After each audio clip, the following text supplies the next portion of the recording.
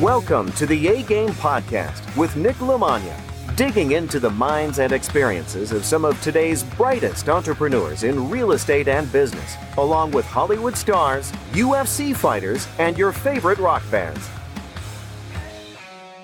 Today's guest on the A-Game Podcast is Clint Coons from Anderson Advisors. He is an absolute black belt in taxes and asset protection, corporate structures, entities, all the different things that people have heard over the years about setting up LLCs and the way to structure their businesses and protect themselves.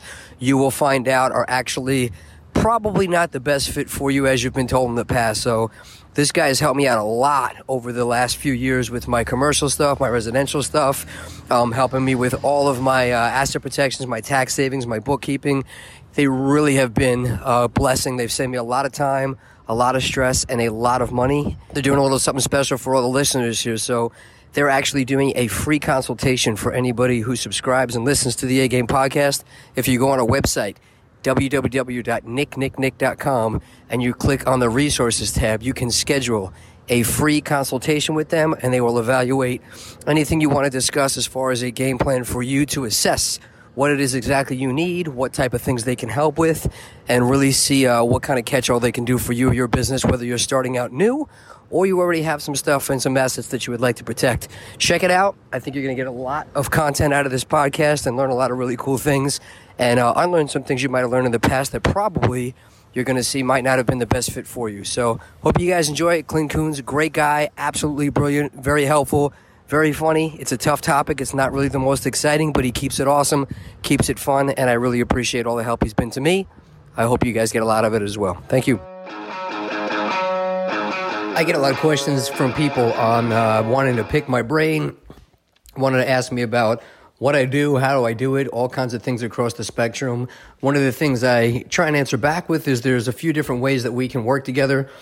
People can either participate by being a buyer, being a seller, or being a partner, and that's really the best way to learn. So if people have questions that have reached out to me, the best thing to do is jump on www.nicknicknick.com, and you can schedule a consultation if you're looking to sell properties, buy properties, partner on some deals, or just get a general consultation to see where we can even fit in and where we can do business together on any level. There's options for that to set some stuff up. So please visit www.nicknicknick.com to buy, to sell, or to partner on real estate deals or opportunities. That is the place to go. That is the best way to start making money and learning the process. All right. I have Mr. Clint Coons with Anderson Advisors right now as I shut my ringer off. Very smart guy, very funny guy. I have him and his company take care of all my personal stuff, my business stuff. He's just been an outstanding resource for me, and I appreciate him getting on bright and early. You are in Seattle right now, right? That's correct. Yep, Washington State. Man, so it is pretty early by you, so I appreciate you getting up. But so you are you wear many hats. I'll let you talk a little bit about yourself quick and what you primarily do, and then I'll jump into some of the stuff that you've done with myself and some of our clients and some of the things that we're doing. But take it away. Tell me a little bit about yourself and what you do in your company. Yeah, Nick. So what we do is we teach people how to protect their assets. I mean, let's face it. If you're a real estate investor, whom we work primarily with, you face a lot of different challenges out there trying to build your business. And one of the things where we excel is that myself, I'm a real estate investor. My partners are real estate investors. We have a portfolio of over 100 properties across the United States. And we have this approach that I think is unique in that we look at real estate investing as a business, that you have to focus on asset protection, you have to focus on tax planning, but you also have to understand the business side of what it is that you're doing, because that's really going to help propel you forwards. And so many professionals, they're just going to pick their leg. If it's an attorney, they're going to focus on asset protection. Being the fact that I'm an attorney, you think that's all I would look at. But I understand there's more to the investing. And then you have CPAs who set up structures for people, and they just focus on taxes, which is good. Everybody wants to reduce their taxes to the greatest extent as possible. And at Anderson, what we've done is we've actually built a practice of over 200 employees with offices in 3 different states, where we've brought in both the legal and the tax planning side. So I have a team of 75 tax planning professionals that work hand in hand with the attorneys to create these structures. But there's this overriding theme that everyone focuses on, is that even though asset protection is important, and we're going to put structures together to protect your assets. And tax planning is important, and we're going to do what we can to reduce your taxes. At the end of the day, if you're investing in real estate, you're trying to build a business, and the actions you take with regard to putting your structures together can have an effect, both immediate and long term, on your ability to create wealth. So it's understanding, underwriters, what they're looking for when you're putting your structures together, to make sure that you're putting yourself in the prime position so you can help grow your business. Because whatever your end zone is, that is wherever you want to be within 5, 10, 15 years, your motivations to get there, your structures can either help you or they can hurt you. And at Anderson, we want them to help you. I love that. And one of the things that I find very refreshing about what you guys do is for the last, 13, 14 years I've been investing in real estate now. Over the years, people are always bringing in asset protection guys. They're always bringing in an attorney. They're bringing in a CPA, and everybody's giving advice. And the advice over the years has been very generic. So, people start out in real estate and they go, oh, yeah, no, I need an LLC.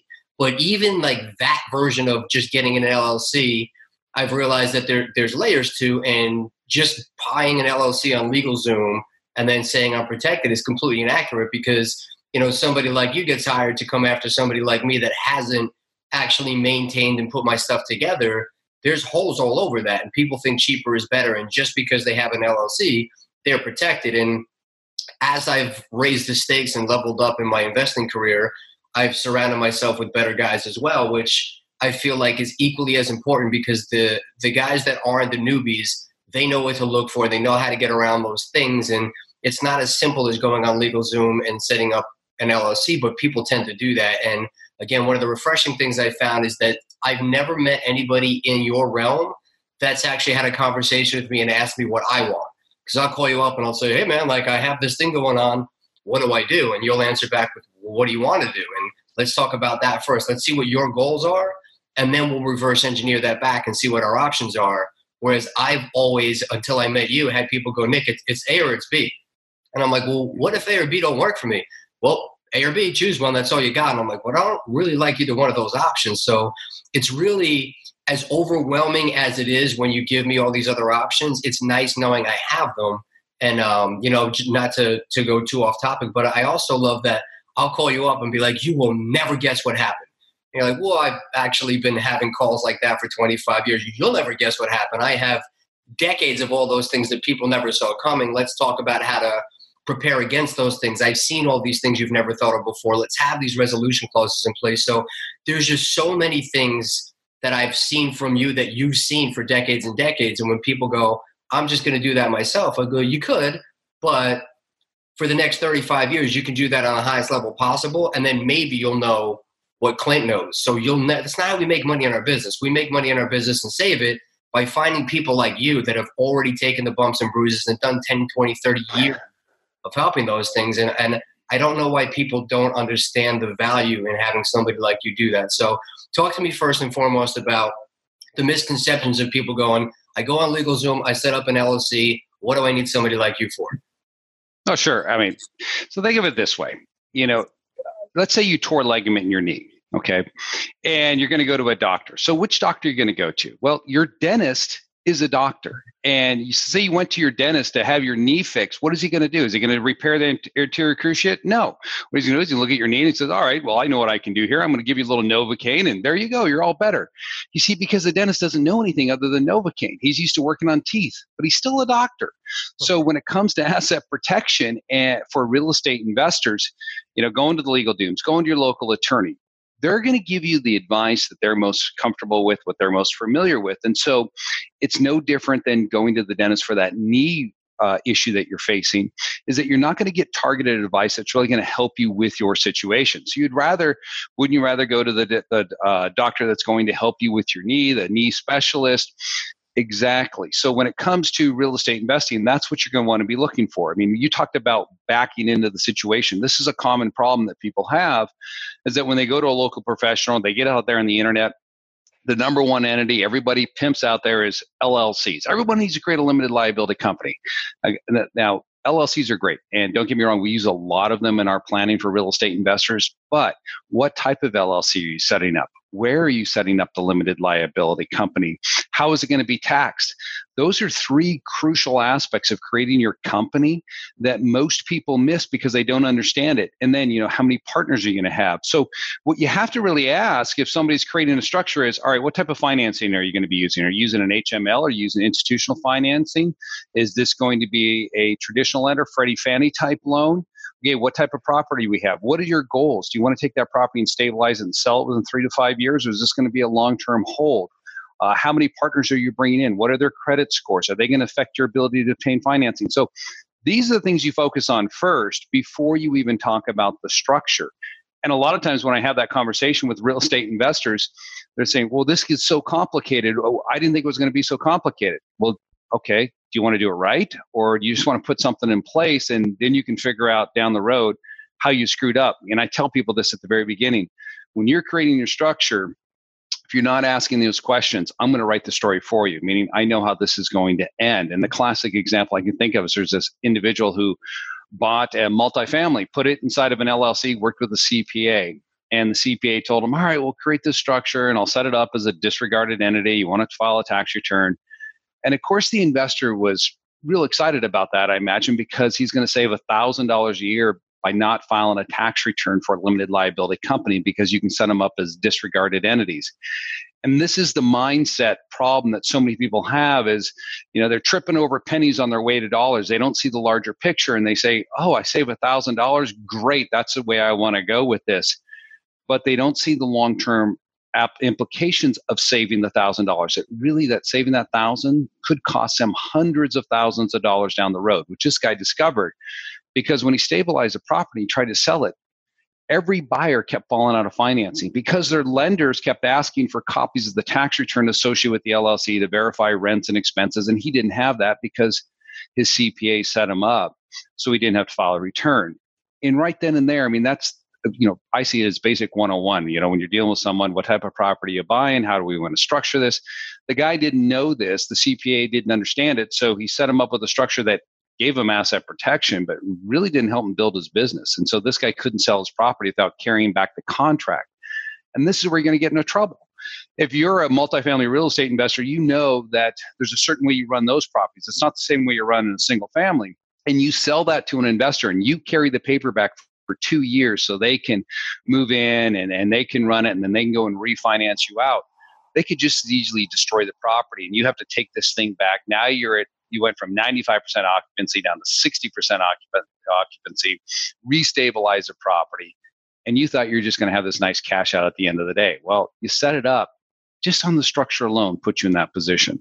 So that's what you really need to focus on. You need to work with professionals who understand your motivations, your business, and they want to help you reach your goals. And as you described, the question begins not with what type of LLC I should be setting up. It's what type of investing are you getting involved with? And then let's explore that and all the issues around that. And then we'll figure out a tool that will help assist you protect yourself, reduce your taxes, and build your business. Man, that is outstanding. That's again the type of thing that people don't hear from their average CPA or their average attorney. And I make the joke when we do the classes together that, your CPAs have one thing in mind, your attorneys have another thing in mind, but usually that information's okay, but it's not the best information for what we need for that hybrid as a real estate investor. And each unique person and each unique deal and each unique property has their own specific thing. There's not a cut and dry solid answer. And people don't like that. They get frustrated. Well, I just want to know what to do. But it's not that simple, So I love the fact that you guys not only have both sides covered, so you have the CPA side, you have the attorney side, but you also have the real estate investing side, which I think is really the biggest difference because a lot of CPAs and attorneys, they read stuff out of a book, just like a lot of people who teach real estate seminars just read stuff out of a book. But when you've actually done it right or wrong, the lessons that you learn are different. You learn those things to look out for. And I think that there's extreme value to that. I do jiu-jitsu and things like that. And Matt Serra, I remember he was criticizing this one guy who kept not making fun of fighters, but giving him bad advice, judging him on things. And he went, look, you're giving advice, but you've never fought. It's like being a swimming instructor who's never actually been in the water. You don't really know what it's like to be there, whereas you guys do. And I really don't find anybody that does it on your level, owns 100 properties and is able to dig in those things. Are you finding that that's where your company continues to grow? Because every year that I talk to you, there's new things that are popping up. There's different things you're adjusting. And I feel like the reason you guys are able to do that and a lot of other places aren't is because you're actually in the real estate game every single day. Yeah, I mean, what's really propelled our growth, number one, is the fact that we're real estate investors ourselves. So we speak the same language that our clients do, and we invest all over the United States. So we're not just limited to, say, Nevada or Wyoming or Washington State. We're out there putting deals together in all 50 states, and so are our clients. So we can really speak to the individual on a more granular level. For example, if you're talking about buying property in Florida, well, we can discuss then not only the challenges with the asset protection down there in certain types of entities, but moving those properties into the entities and the tax issues you may face if it's not set up a certain way. And a lot of attorneys, they're just going to miss those issues because they're not investing there. They don't have clients that are in those jurisdictions. And so they don't quite understand what the nuances are that need to be addressed in order to make sure that client finds success. And so that's really helped propelled our growth over the years. I mean, when we started out, I was just myself in a room in my house when I passed the bar. But I was laying the foundation, because really the way I look at things is when you're building a business or you're getting involved in real estate investing, you really have to put planning in place. And then where you find where the success lies is where planning meets opportunity. And I mean, I saw this in my own business. When I started creating the foundations for Anderson, I knew where I wanted to go. I didn't have the 200 and some employees at the time, but I knew I wanted to build something big. And the way you got there was by putting all the foundations in place, all the pieces, so that when an opportunity did present itself to me about a year and a half after I had passed the bar, I was able to take advantage of that, seize on the opportunity, beat out my competition, because I could take action. I could do something that very next Monday when this individual brought this proposal to me. Whereas my competition, they were telling them, well, I need a month or I need 3 months to get up to speed. I was already there. And so when it comes to investing, you can't sit back and wait. You can't be waiting. Well, I just decided today I'm going to do a 1031 exchange and I have an LLC and I have partners and I put the property under contract. No, that's a mistake. You should have been working with us beforehand, discussing those issues. We should have done a drop and swap on that and made sure that you were set up the right way. And if you're working with someone who doesn't get it, many times you're going to lose out on opportunities. Yeah, it's the craziest thing, because I get it when people are starting out, they can't even think about these potential things that it can go wrong. But I tell everybody it's like insurance. It's the kind of thing that you're paying for these things, and hopefully you never have to use them. But if you do, the difference is, car insurance, a few $1,000s maybe, you forget this, you forget that. With real estate stuff, as you scale up, you could literally lose everything. I mean, it is not a game, and it's such a thing that I get it initially because you don't know those pains of it. But when people get into real estate, they're getting into it to create a lifestyle, and you scale up pretty quick. And I was just at a networking event in Ohio, and there was about 100, 150 very high level guys there. Like almost everybody in the room was a millionaire. People are doing over 100 deals a month. And the instructor went, hey, who in this room has been burned before with a property, with an employee, with a partner? Every single hand in the room went up. So anybody that starts out, I have a couple of properties here, I don't need all that. You're just days, weeks, months, or a deal away. It's going to happen. I don't know anybody that stays in the real estate game that it hasn't happened multiple times at this point. And having those things makes it just not a big deal. And those few $1,000s a year to protect that, and especially when people are borrowing other people's money, cleaning out other people's retirements to throw into deals, spend the extra money to protect that, to protect your reputation, because you don't take out the proper insurance after you present yourself as a professional. Then you take somebody's money and throw it into a deal, and now you lost the property and you lost the money. How the hell are you going to have anybody want to invest with you ever again? You're done. So I feel like having somebody like you around to help me not only protect myself, but protect my investors and protect my reputation is the kind of thing that's going to keep me in this for the long ball when everybody else is running away. And that's really the key. You don't want to get into this business, do a couple of deals, and get the reputation as somebody who lost everybody's money. Then you're done. Now what are you going to do? So I feel like that purpose alone is worth it's an insurance policy to make sure that you have 10, 20, 30 years of good deals and protecting people. So I know you deal with stuff like that every single day. What is some of the things you're seeing that are some basic mistakes people make on the residential side, and then maybe some basic things that people don't see when you transfer over to the commercial side? Yeah. So to your point, it's not if you're going to be sued, it's when you're going to be sued. And so when you're setting yourself up, there's this mistake that people think is that, well, I'll go out there and I'll get a few properties and then I'll consider creating asset protection. Well, the problem with that thinking is that you can't plan for a lawsuit. You don't know when it's going to hit. And most of the time it's going to hit at the most inopportune time, and it has the potential then to devastate your investing. I mean, just think if you're sued, what it's going to do to your life. It's going to throw your life into turmoil, all right? We know it's expensive. You're going to have to hire an attorney. And then on top of that, there's the emotional aspect. You can't focus on your real estate investing anymore because you're going to be so preoccupied with this lawsuit. It's probably going to create stress in your marriage. So many marriages fail as a result of lawsuits because the spouse is it creates chaos there. And then your friends find out about it. And then you have to live with the public shame of knowing you're being sued. I remember there was an individual where I live that when the market turned, he was involved in a lawsuit from some of his investors. And it doesn't matter if it was a shakedown lawsuit. It doesn't matter if they knew the risk. The fact is that when you would see this individual and you would talk to him and, you're like, hey, everything's great. And he's like, yeah, I'm working through it. And you could just tell he was down. I mean, he was so depressed and scared that he'd be walking down the street and a car would backfire. He'd jump in the bushes thinking somebody was coming after him. But the fact is when he would walk off, people would start whispering, yeah, can you imagine he's still being sued and blah, blah, blah.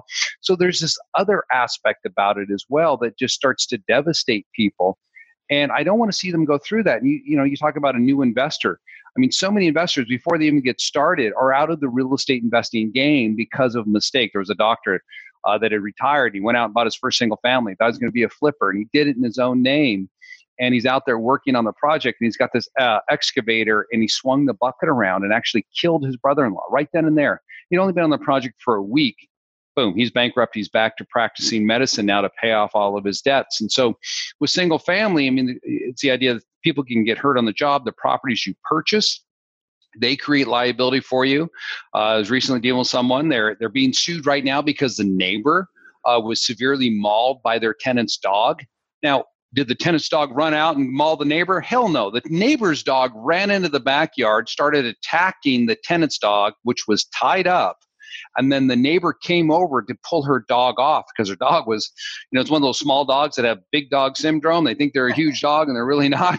And it attacked another dog that was much larger. Well, the neighbor went over there. Yeah, I know your bite's vicious. But anyways, the point is this. When the neighbor went there, she got mauled by the tenant's dog. And so now she's suing the landlord over for her medical bills and, of course, all the pain and suffering. And you just look at cases like that and say, this is stupid. But it happens. You talk about on the commercial context, what can happen there? Well, you have the issue with regards to the, working smoke detectors in property. So this is a big one. Your tenants disable their smoke detectors because of the fact that they want to smoke, or maybe they're doing they got their home-based business or cooking drugs in the apartment building. Who knows what's going on? And that place burns down, you're going to be liable. In fact, that actually happened to one of our clients, and the smoke detector wasn't working. Well, why wasn't it working? Because a tenant disabled it, but it doesn't relieve you of liability.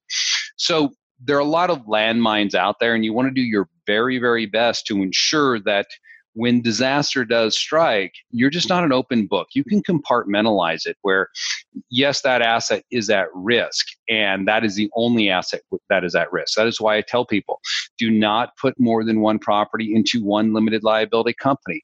And other attorneys will say, well, it's about the equity. Hell, it's not about the equity. Let me ask you this. If you were being sued tomorrow and you have 5 properties, and I walked up to you and said, how many of these properties do you want to lose? I guarantee your answer is going to be 1, not, oh, I'm willing to give up all 5.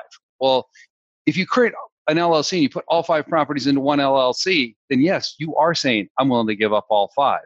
So you want to use sound planning, working with someone who understands how investing works and how lawsuits can devastate an investor and take them out of the game completely. Because once you get hit with one of these, if it's in your personal name, and they get a judgment against you, that judgment's going to follow you around for 10, 20 years. And so every time you go to get a loan, that's going to pop up on your credit report.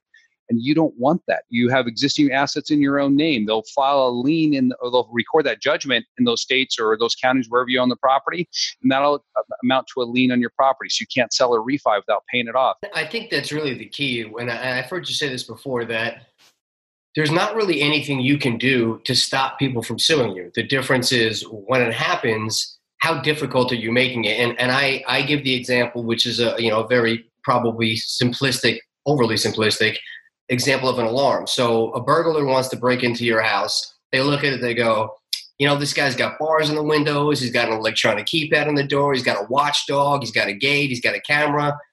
I could get in there, but the guy next door doesn't have anything. I could just crawl right in the window. I'm just going to go for that. So I feel like it just makes people do that type of thing. And on your side of it, again, somebody comes up to you and goes, hey, you know what? I want to sue this guy. And they look and they go, yeah, they own a bunch of properties. They're all free and clear. They're all on their own. You know what? This should be pretty cut and dry.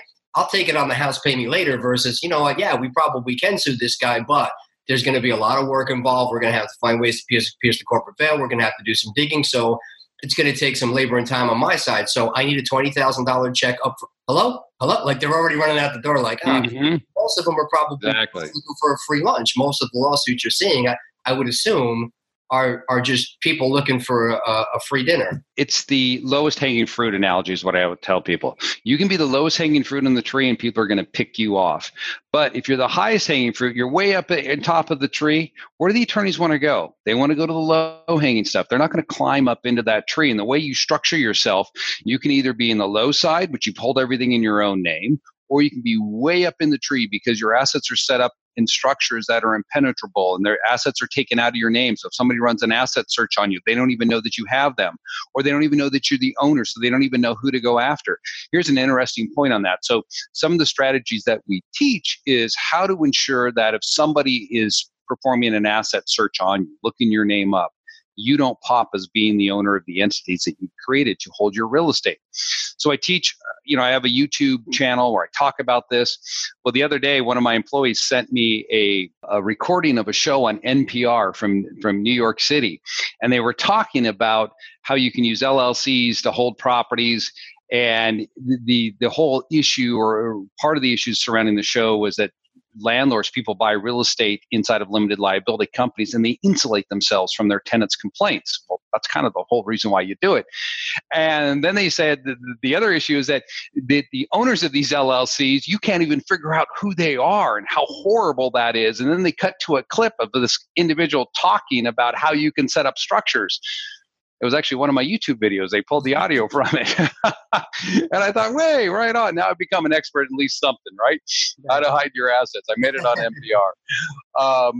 But I found it to be somewhat comical that these individuals who are hosting this show, they don't understand that, it's not my duty, to disclose the fact that I own these limited liability companies. Why don't I have a right to privacy when I own property? If you want to sue, you can sue the LLC. I just don't want you doxing me, coming after me and harassing me, especially in this climate right now where it's become so hyper-political and where younger people think that the way you go after someone is you attack them personally and you try to destroy their reputation. You go online and you begin reputation or destroy the reputation online as well. That makes it, of course, then really hard for you to invest in real estate if somebody punches your name in and you've had this big, huge smear campaign that's been enacted against you. So privacy is really important in this day and age. And so when you create your structures, you should be doing that, setting up your structures with that in mind, because if you set them up the right way, then they don't know who to go after, who to hit. And so that's part of this planning as well. That's such a huge piece, and it's funny because even me, some of the properties I've gone to refinance, I forgot that they were set up by you guys. And then the bank would call me and say, well, we can't find anything anywhere that shows all these properties. And I was like, oh, that's right. That's a good thing. Let me go there. It's like almost when the credit card goes, oh, we want you to call. And it's annoying at the time. You're like, but that's a good thing that they're doing this. So it means it was done the right way, which is a really huge thing. And I don't know if you were the one who told me, but I know they say that, statistically, people who win the lottery, they're broke within the first year. And a high percentage of that is because they don't have any financial IQ. But the rest of that percentage is that they got sued by people who went, oh my goodness, they have money, let's sue them, and then went after them. So they're just not protected. It's absolutely. You're not going to sue the bum on the street that gets up and kicks you one day as you're walking down the sidewalk on First Avenue. but you're going to sue the person that runs into your car that is driving the Mercedes Maybach S550. Okay, it's just the way we are. We know that that's where we're going to find recovery. It's not worth our time to go after the person that has a grocery cart and a sleeping bag, okay, unless you really desire those items. So putting yourself in that position, I always tell people, I look this way because I can, not because I have to. And that's what you can do with your structuring, okay? So you can put it in a position where if somebody's doing an asset search, you appear to own nothing. And so many people get worried about that. They say, well, I can't qualify for loans. It's like, sure you can. You forget. When you go to qualify for loans, they're not performing an asset search on you. They're looking at your tax returns. Everything's disclosed to the IRS. That all shows up on your 1040. That's what goes to the lender. So that's private information. What I'm concerned about is that disgruntled tenant that's looking to harass you, or you're looking to find an attorney to go and bring this false claim against you to shake your assets down. And if they know you have a lot at risk, then of course they know they can shake that tree pretty hard, and that there's going to be some fruit falling out of it. Absolutely.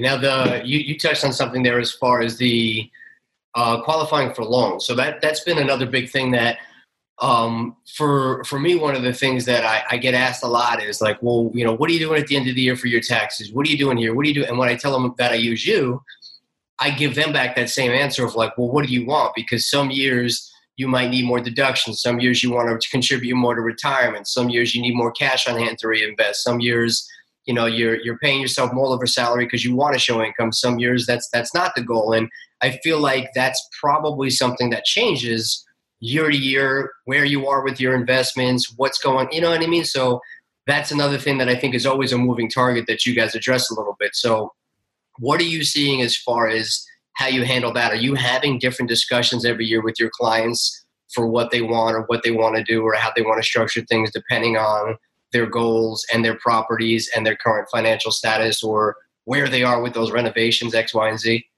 Yeah, you have to. I mean, everybody wants to reduce their taxes. And that's the one thing where I have to push back on a real estate investor when they come to me and say, I want to get my taxes down to zero. Well, okay, I don't know if we can do that. But if you did reduce your taxes that far, then I guess you no longer want to invest in real estate. Or you have so much cash, you're buying everything for cash, you're no longer using leverage. And they're shocked to get that response. Like, no, I still plan to invest. Well, then we're not going to reduce your income down to near zero because now you've taken yourself out of the game. And a lot of CPAs don't understand this aspect of investing, is that you need to look at the client and understand their motivations. What type of deals are you planning to take down? If you're going to stay in the single family realm and you're going to use Freddie Fannie type of financing, then you need to show W-2 income. So we need to create a structure where you have active income. So maybe that's pulling income off your rentals, reconverting it into salary to kick it back out to you as W-2, because that's what those lenders like to see. If you're going to go into the multifamily space, commercial buildings, well, then income isn't as important any longer with those types of loans. Now we're looking at experience. So we're going to want to show that you have experience in investing. So we want our structure set up in a way that shows you're an experienced investor. And that actually comes from your tax returns. So this goes back to what I was talking about earlier. Single member disregarded LLCs. Okay, great. I get to save some bucks by not having to file a tax return. Yeah, but they all show up on your 1040 Schedule E, page 1. And what type of signal does that send to the commercial lender where you're saying you're an experienced investor? It says you're not, because experienced investors don't hold properties in single member disregarded entities that show up on Schedule E, page 1. They're using partnerships that produce K1s that show up on page 2. That's just the way those deals go down. So the way you write the story, okay, is how people are going to interpret it. And your tax returns speak a lot to what it is that you're doing and can either help you or hurt you with your investing. And so knowing the type of investing you want to be involved with is really important. And so you create the structures around that. And so on an annual basis, you're looking at, what are we going to do next year? Well, I'm going to buy more properties for cash, or they're going to be in the commercial context, which is a discussion I have with this one client. He flips commercial buildings and multifamily properties, and his CPA had him taxed as an S corp. Well, when you run the numbers, he's in a state that throws 10% on top of his federal. He was paying about 47% a year in taxes. And I said, my gosh, do you need all that money? He's like, no, I don't need all that money. that I'm taking out of the company. I said, why don't we leave it in, have it taxed at a flat 21%, give you back, that additional 26% that right now you're paying to the state and feds, and you can turn around and put that into your investing. Could you do more? He's like, oh, absolutely, I could do more. I said, well, then this is the plan. You get a CPA on the line, and the CPA is like the Morton Salt man that comes along and says, oh, no, we can't do that. Double taxation. They start throwing out all these words. And I said, hold the bus there, Mr. Morton. Okay, why can't we do this? And his number one concern was double taxation. We need to have him in an S. I said, no, that's not his number one concern. His number one concern should be he's overpaying in taxes because you've kept him in an S, and it's preventing him from moving his business forwards. I had a conversation with him, and I asked him, I said, if I put an extra $400,000 in your pocket next year, could you do another deal? And he said, absolutely. And I said, what would you generate off that deal? And he said, probably $500,000. Bam. C Corporation will get you that extra $400,000. And then I asked the CPA, I said, do you know where he plans to retire? No, because the CPA never thought to ask that. I said, well, he plans to retire in a tax-free state. So when he pulls that money out of his C Corporation, there isn't a double taxation. He'll still be in a lower tax bracket overall than if he's stuck with your structure. And so that's really the planning that you need to look at when you're working with someone. And that starts at the very beginning, and then you monitor it as their investing grows over the years.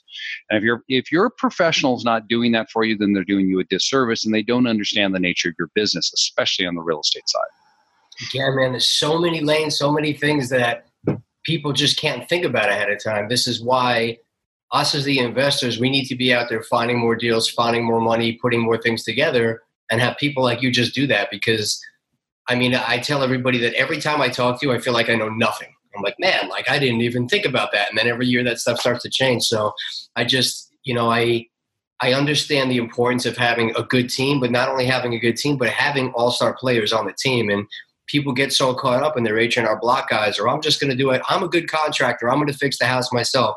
All right, well, you could be the best pitcher in all of baseball, but if you don't have a first baseman and a catcher and an outfield, you're not going to win any games. And that's where I feel like it's short-sighted. People need to grow, and if you truly want to grow and protect what it is, you have to do these things. And I get calls every day from people, hey, Nick, I own these properties. Really?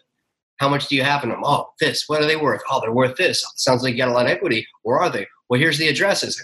Okay, well, I hope you're not having this conversation with anybody else, because you just told me you own a bunch of free and clear property. You told me exactly who owns them, exactly what the addresses are. Like, that's the only thing you need. Luckily, I'm not a piece of trash, but I mean, that's the kind of thing that people do. Hey, what's your advice on this? I own these properties in my own name. I got a lot of equity in them. What should I do? It's like, well, first thing you should do is shut up. Stop telling people that.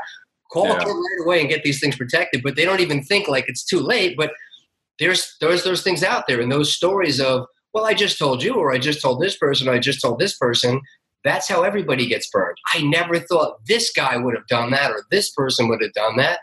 Nobody does. That's why you hire those people, or why you do partnerships with those people. So it's just an unfortunate piece of life. And touching on that, partnerships. So the old partnerships are sinking ships. I know you've helped me out with a lot of that. And I would say I definitely, more so than having deals that go south, my partnerships have been the things that really go south and cause you to want to just get out of the deal because of the risks of the things in there. And then you realize people don't do what they say they're going to do. So having those agreements up front and having everything in writing, just for, God forbid, the 1%, which has turned into a lot higher than that somebody doesn't do their part or money gets weird.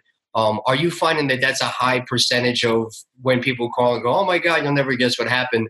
Me and my partner had a falling out. Like what kind of stuff are you finding on that realm? Because people are quick to want to involve partnerships together. And they, I tell people, even if you do a partnership with somebody you love, respect, and trust and have a long relationship with, there's a pretty good chance that's going to end bad. And now you want to go do it with somebody you barely know. I wouldn't do it. Yeah, it always comes down to violated expectations. And I'll have a conversation with someone, I'll sit down with them, and they'll say, well, I want to go into business with this individual. And I'll say, great, this is what we need to do. You're going to need to put together a partnership agreement. And they'll say, it always comes like this, well, how much? And I'll say, does that really matter? How much are we going to be investing here? What is the potential if you don't do it right of loss? And they say, well, I'm just trying to put my budget together. So I'll throw out a number. It'll probably run you $4,500 to put together a good partnership agreement. And they'll be shocked. Why so much? I said, well, because at the end of the day, you have two different individuals with different personalities, with different expectations, and all that needs to be fleshed out, put down on paper, so that when you're 6 months into the deal and he decides to fart in the bed, all right, and you don't turn around and go, oh my gosh, I didn't expect that. I'm not okay with that. Well, that's because you never talked about it ahead of time. And so you need to address those issues ahead of time and spell them out in the operating agreement so that we realize, hey, this is okay, or this is not okay. If you don't do this, and this is what's going to happen. So there's an easy exit plan, especially if you're the individual who's bringing in the money to a deal. I mean, you're putting your capital at risk. You want to make sure that you can hold the person who's developing that property, running the project, you can hold them accountable to you for your investing. Otherwise, your dollars could just be spent needlessly. There's no accountability for it. They're in control. You find out one of these days that they've frozen you out. They're taking all the income. And you're like, what do I do? And you call me up at that point in time. I'm going to tell you this: walk away. And you're going to look at me like I'm a three-headed alien from a different planet. You're going, I've invested $300,000 and you expect me to walk away? Okay, fine. Go out and hire an attorney, spend $75,000 and call me back up and tell me what you decided to do. And you're going to tell me then you decided to walk away, because the only people that make money in this are the attorneys. And I had a good friend of mine, he lost $1 million in a hotel project in Mexico with someone else because he didn't have the right agreement in place to protect his interests. They went into this because they were good friends, as you brought up. And at the end of the day, he didn't follow my advice because it was $1 million. I get it. You have an emotional attachment to it. But again, that story was written from day one. When you didn't do the right things, put the right foundations in place, everything starts with a plan. You build a house, it starts with a plan. You write a book, it starts with a plan. Everything we do begins with plans. When you don't have a plan, just think if you went out there and tried to build a house without a set of plans. Is that house going to pass inspection? Is it going to be standing 10 years from now? Probably not. You might be able to get something that put up that looks like a structure and people think it's a house, but then they're going to start finding problems with it. Well, that's the same thing with the partnership, that when you go into this, you need to address those difficult issues at the outset so that there won't be those difficult situations arising later on. And back to that individual in Mexico, he spent $250,000 on attorney's fees and got nowhere and finally pulled the plug. So he didn't lose $1 million. He lost $1.2 million on it. And that is unfortunately happens far too often in joint venture deals because people want to take it on the cheap. They haven't done business yet. They haven't made any money yet. And they keep saying, well, I haven't made any money yet. Therefore, I don't need to invest into this. Well, I'll tell you what, you can invest into it and you will never make money and you'll lose a ton of money down the road if you didn't spend a little bit now. I've never met someone who will tell me, I really regret spending that money ahead of time because it saved me $3 million in that lawsuit. But I've had multiple calls each and every year from people who said, gosh, I wish I would have had this information before I went through bankruptcy. I would have saved all my assets. I've got tons of emails from individuals that will come to our events and talk about that. And they'll send them to me after the fact, why they wish they would have had this information earlier. It would have saved them. And that's the thing that really distresses me, is that so many people get misinformation from professionals who are well-meaning, but just do not understand. I've learned a lot in the last couple of years, not as much on the real estate side, but more about business and how real estate, even if you're a great developer, a great operator in real estate, if you don't manage a correct business, it's still going to fail no matter how good you are at real estate. Again, you're a great pitcher, you don't have a great team, you're going to fail. And I see it always being because people are cutting corners. Oh my goodness, I just lost $60,000 on this deal. Well, what happened? Well, I didn't know that the HVAC and the electrical was shot, and by the time I caught it, and then I tried to fix it with the cheaper contractor, and then I got the other guy in there, and then the city flagged it, and I'm like, but didn't that pop up during your home inspection? Didn't you have the little check boxes on there that this needs work or this needs to get somebody looked at, and then you have the guy go in there? No, I didn't do that. Why? I wasn't going to waste $450 on an inspection. That's a waste of money. Well, you bought a $450,000 house. You borrowed $200,000 from somebody else. Now you lost the house, and you lost their money, and you lost your reputation. How much was that $450 now? So I feel like things like inspections, things like appraisals, things like getting proper bids, things like protecting your asset, having a good CPA, those things are part of the business. And when you try and cut the corners on them, it might not bite you today, it might not bite you tomorrow, but when it does, it's going to swallow you whole. And it's so frustrating to watch people cut those corners thinking, oh, he's just trying to sell me another end. No, I'm trying to save your ass, because then you're going to call me after and go, oh my goodness, look what happened. What do I do? It's like, well, I can't help you now. You should have done the advice I gave you 6 months ago. So I'm sure that gets very frustrating from your part when they don't listen to you and then they call you to what I call unscramble the egg. Yeah, you can pay now, or when you're in trouble, you can pay doubles. What I tell people, because that ends up happening. I mean, think about this. Let's say you don't go into your doctor for preventative care like you should be doing because you're trying to save a few $100s a year from going to the doctor. And then when you get that massive heart attack and he's wheeling you into the operating room and he looks down at you and he says, "Oh, by the way, Nick, normally this would be $10,000 for this surgery, but since you waited, it's going to be $100,000." You get up off the gurney and say, "No, thanks, doc." You're like, "Hell, I'll pay you $200,000. Save my life." Well, that's exactly what's going to happen in a lawsuit. You're going to be willing to pay whatever it takes to keep your house, to keep your wife, to keep your kids in school, because if you don't, you understand what the ramifications are in that situation.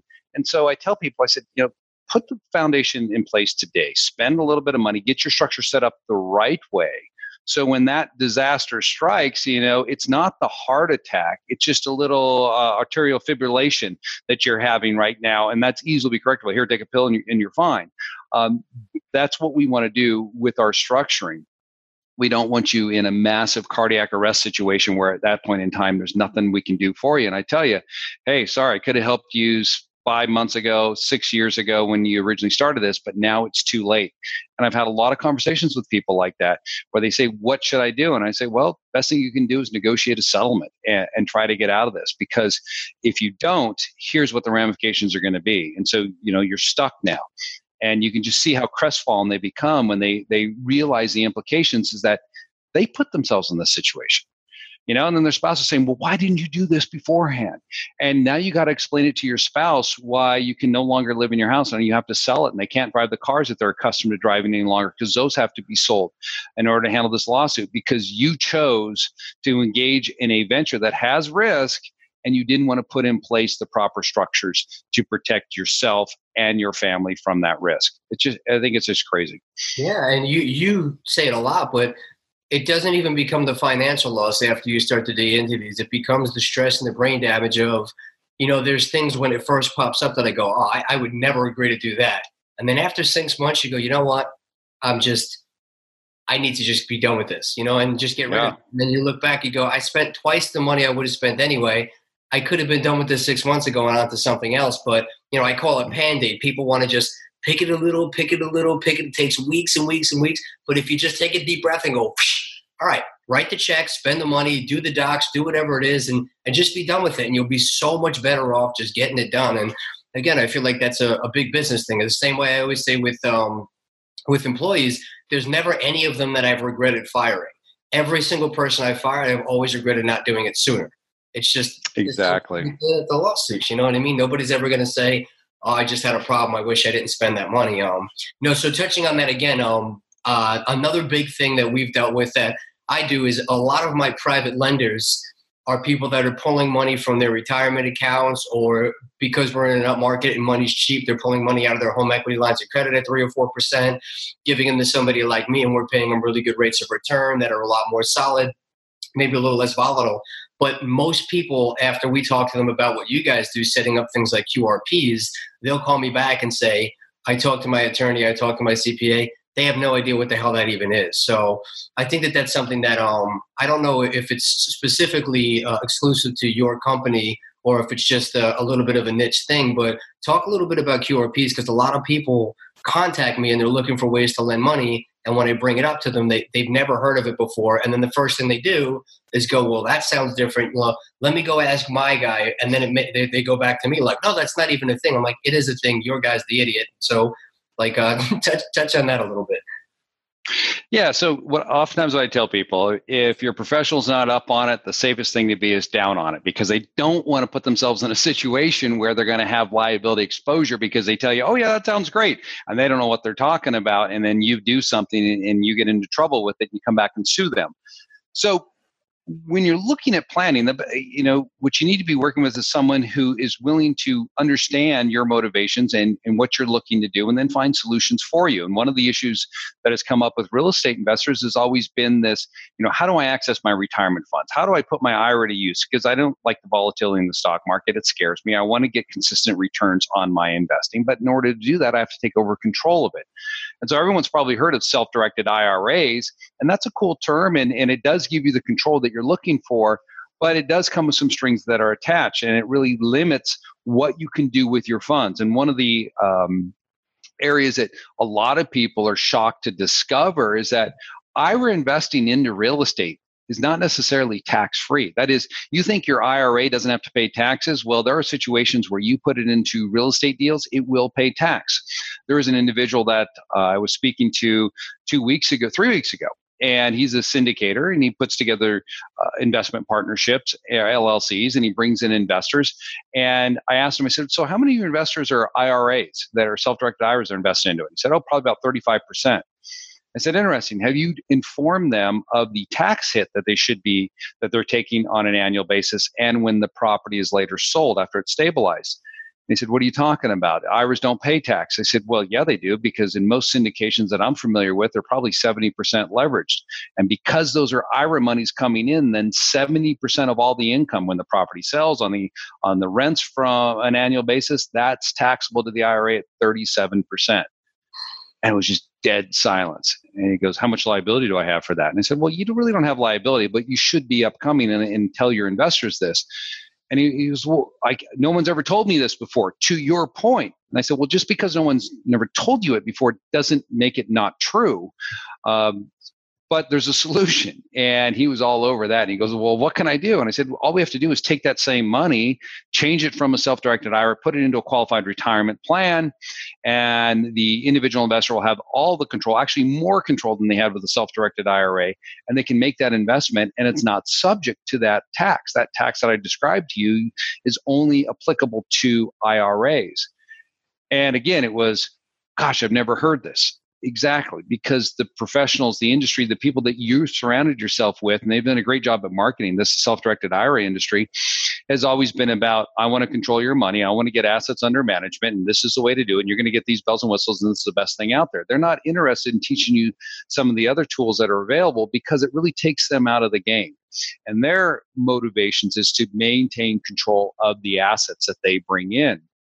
Whereas I'm not in it on the financial planning side. So I don't have a dog in the fight. I don't make my money off your money. What I want to do is show you a way in which you have the most control over your retirement funds with the least amount of restrictions, and a situation where you're not going to pay excessive amounts in tax on your returns. And so the way we do that is by creating a plan, a tool that is really uniquely qualified for real estate investors, which is a qualified retirement plan. And you're wondering, is that a special type of document that only Anderson creates? No, it's a solo 401k. It's a profit sharing plan, which is a 401a plan. It's an all-encompassing term. And the reason why I use it, and I just don't tell people, set up a solo 401k, which I'm sure some of the people who are watching this podcast have probably heard of before, is because, again, it comes back to what we've always been talking about. I don't know what is the best plan for you. Maybe the 401k is not the best plan. Maybe the 401a, based upon your investing, is a better plan for your situation. So rather than confuse people and say, use a 401k, and then when we sit down, I say 401a, and you're like, well, wait a minute, you just been talking about 401ks. I choose to use the term qualified retirement plan. And then on a one-on-one basis, we determine what is the best solution for your situation, given what you want to do with your investing money. But yeah, this is the experienced investors know this stuff. Those are the tools that they use. And the inexperienced investors, the ones that struggle to put deals together, even though they think they have control, they're using self-directed IRAs. And I always tell people this, is that when you create the right tools around yourself, it's the planning again. So you've planned, you've put yourself in a situation so that when an opportunity is there, you're ready to take action. You see somebody listing a house for sale, you can put in an offer on that house because you have the tools available that give you the ability to make the offer. Whereas your fellow investor, your competition, they can't because they're IRA custodian. It's a Saturday. Their office doesn't open till Monday, and they got to wait till he gets done with his morning business before he's ready to get on the phone and deal with that seller of that property. Those are the differences between experienced investors, investors that find rapid success in their investing versus the other group that is out there. And yeah, they're making it, but they're not making it nearly as fast as the other guy. Because at the end of the day, I mean, what are your motivations? I mean, do you want to build a legacy of wealth for your children? Do you want to create a stronger retirement plan for yourself so when you can retire earlier? Do you want monthly income right now so you can live a little better lifestyle? You want to send your kids to school? You want to take vacations? Maybe you need to buy them a car. I mean, all of these things come into play in our lives, and real estate can help us meet those obligations. And if you set yourself up the right way, you can get there a lot quicker and you can do a lot more.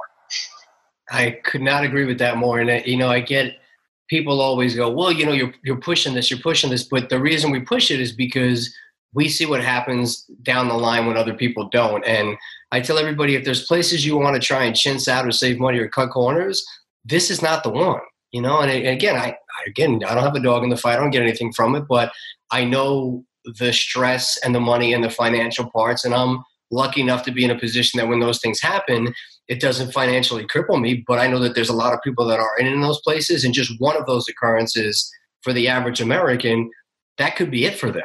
What are you going to do at that point? And again, I think you and I recently had this conversation that if the little bit of extra money to put the proper structure in place you don't have, you really don't belong having any buy and holds or things like that, like the types of properties you're doing that have those liabilities. Maybe that's not the best thing for you. Maybe start wholesaling. So touching on that as well, what are some things you can set up for some people that are starting out on the wholesaling side? Because, we're dealing with a whole array of people from residential to people that are flipping, people doing buy and hold, syndication, multifamilies, but there's also people out there that are wholesaling. What types of structures or things do you put in place for that?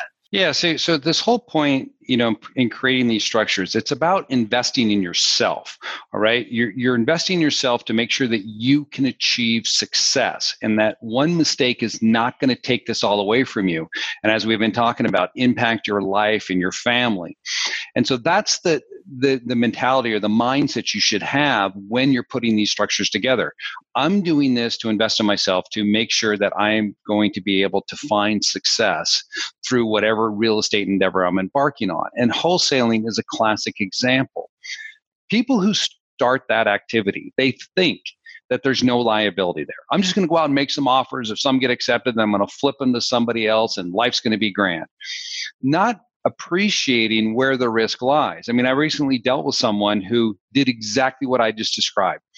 Did not invest in themselves to create the proper structure for their wholesaling activity, put in an offer, got the offer accepted, had the property under contract, and then the investor they planned to sell the deal to backed out. And so now they're scrambling. They got another 45-day extension on the deal, and they couldn't find another investor to step in. So then they walked away. Now they thought all they would lose is their earnest money in the deal. They were shocked to learn that the seller turned around and sued them because the seller had taken the property off market for 75 days. And they said, in those 75 days, I lost money because I cannot sell that property what you made the offer, that the original offer I accepted from you. Therefore, I'm going to hold you liable for that. And so now here's an individual. They did it in their own name. They're being sued in their own name, and they're not investing in real estate right now. They're defending a lawsuit right now. So as a wholesaler, you never want to make an offer in your own name, because if anything goes wrong, you're going to get sued personally. So you always want to use the appropriate business entity. And this is the thing that, again, going back to looking at the activity, writing the story the right way. Can you use an LLC? Absolutely. Should you use an LLC for this activity? Probably not, because then you have to focus on the tax planning leg. What is the implication of that type of income? What is it going to do to my personal tax return? And with certain LLCs, the way most people set them up, it's going to make you a dealer in real estate. It's going to screw up your other investing side of your return. So we want to isolate it. Typically, we'll use that activity through a corporation.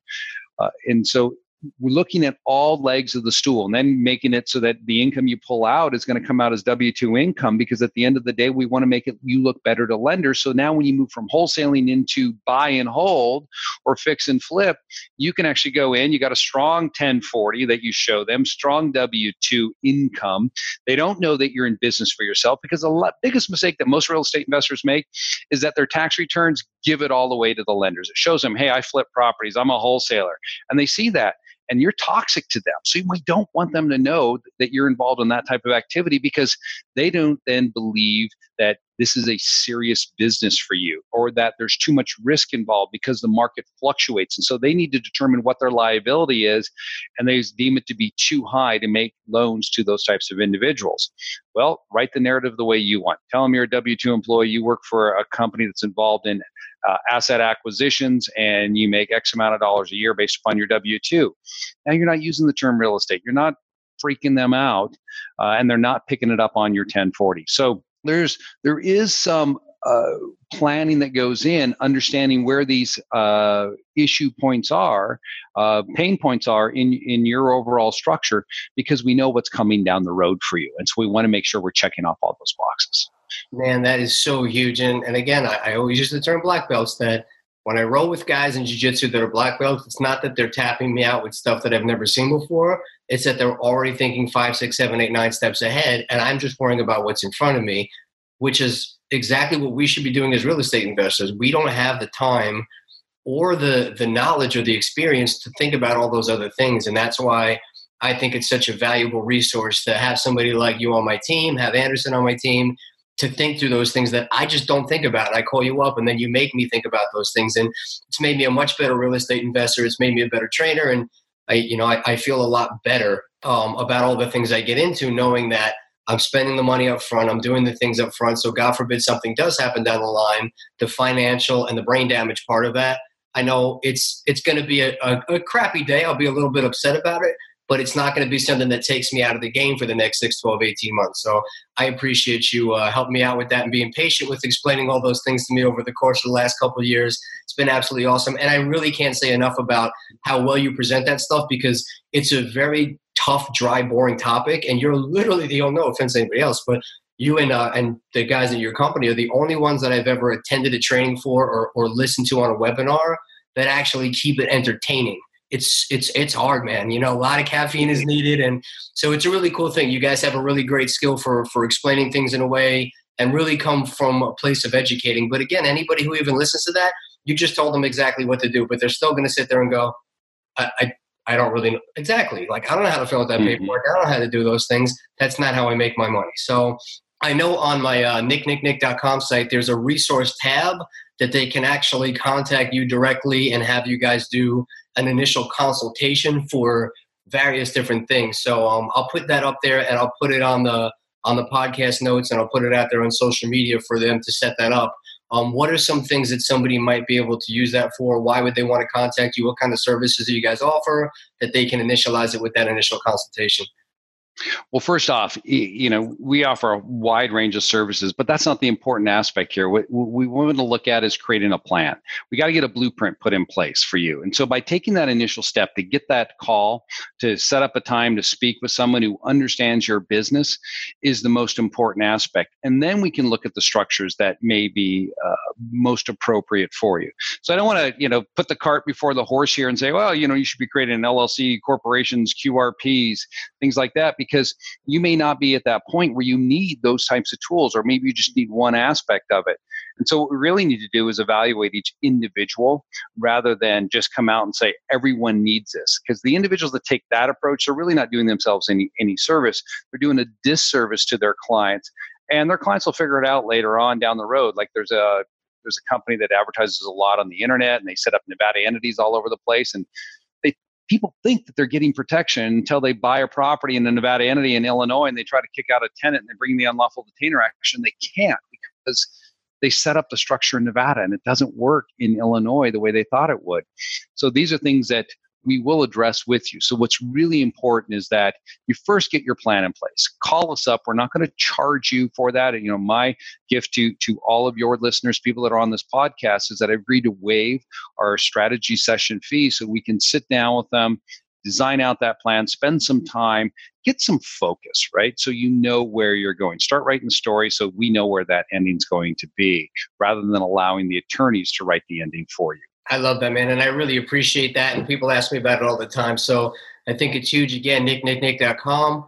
Click on the resource section, schedule a consultation with Anderson, have them start to write that story for you and map out a plan for what actually fits you. Because again, it's not one size fits all. So everybody has that unique conversation. And I love that you guys are so flexible like that.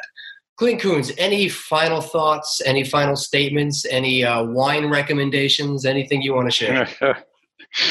Yes. I would just say this, that when it comes to planning, it starts early, not later. Create your foundation first. Anything you do in life, you're building a house, take the real estate example, it begins with the foundation. Same with asset protection, tax planning for real estate investing. You want to build your foundation, and that starts with having a proper plan and the proper entity that's going to address your specific needs.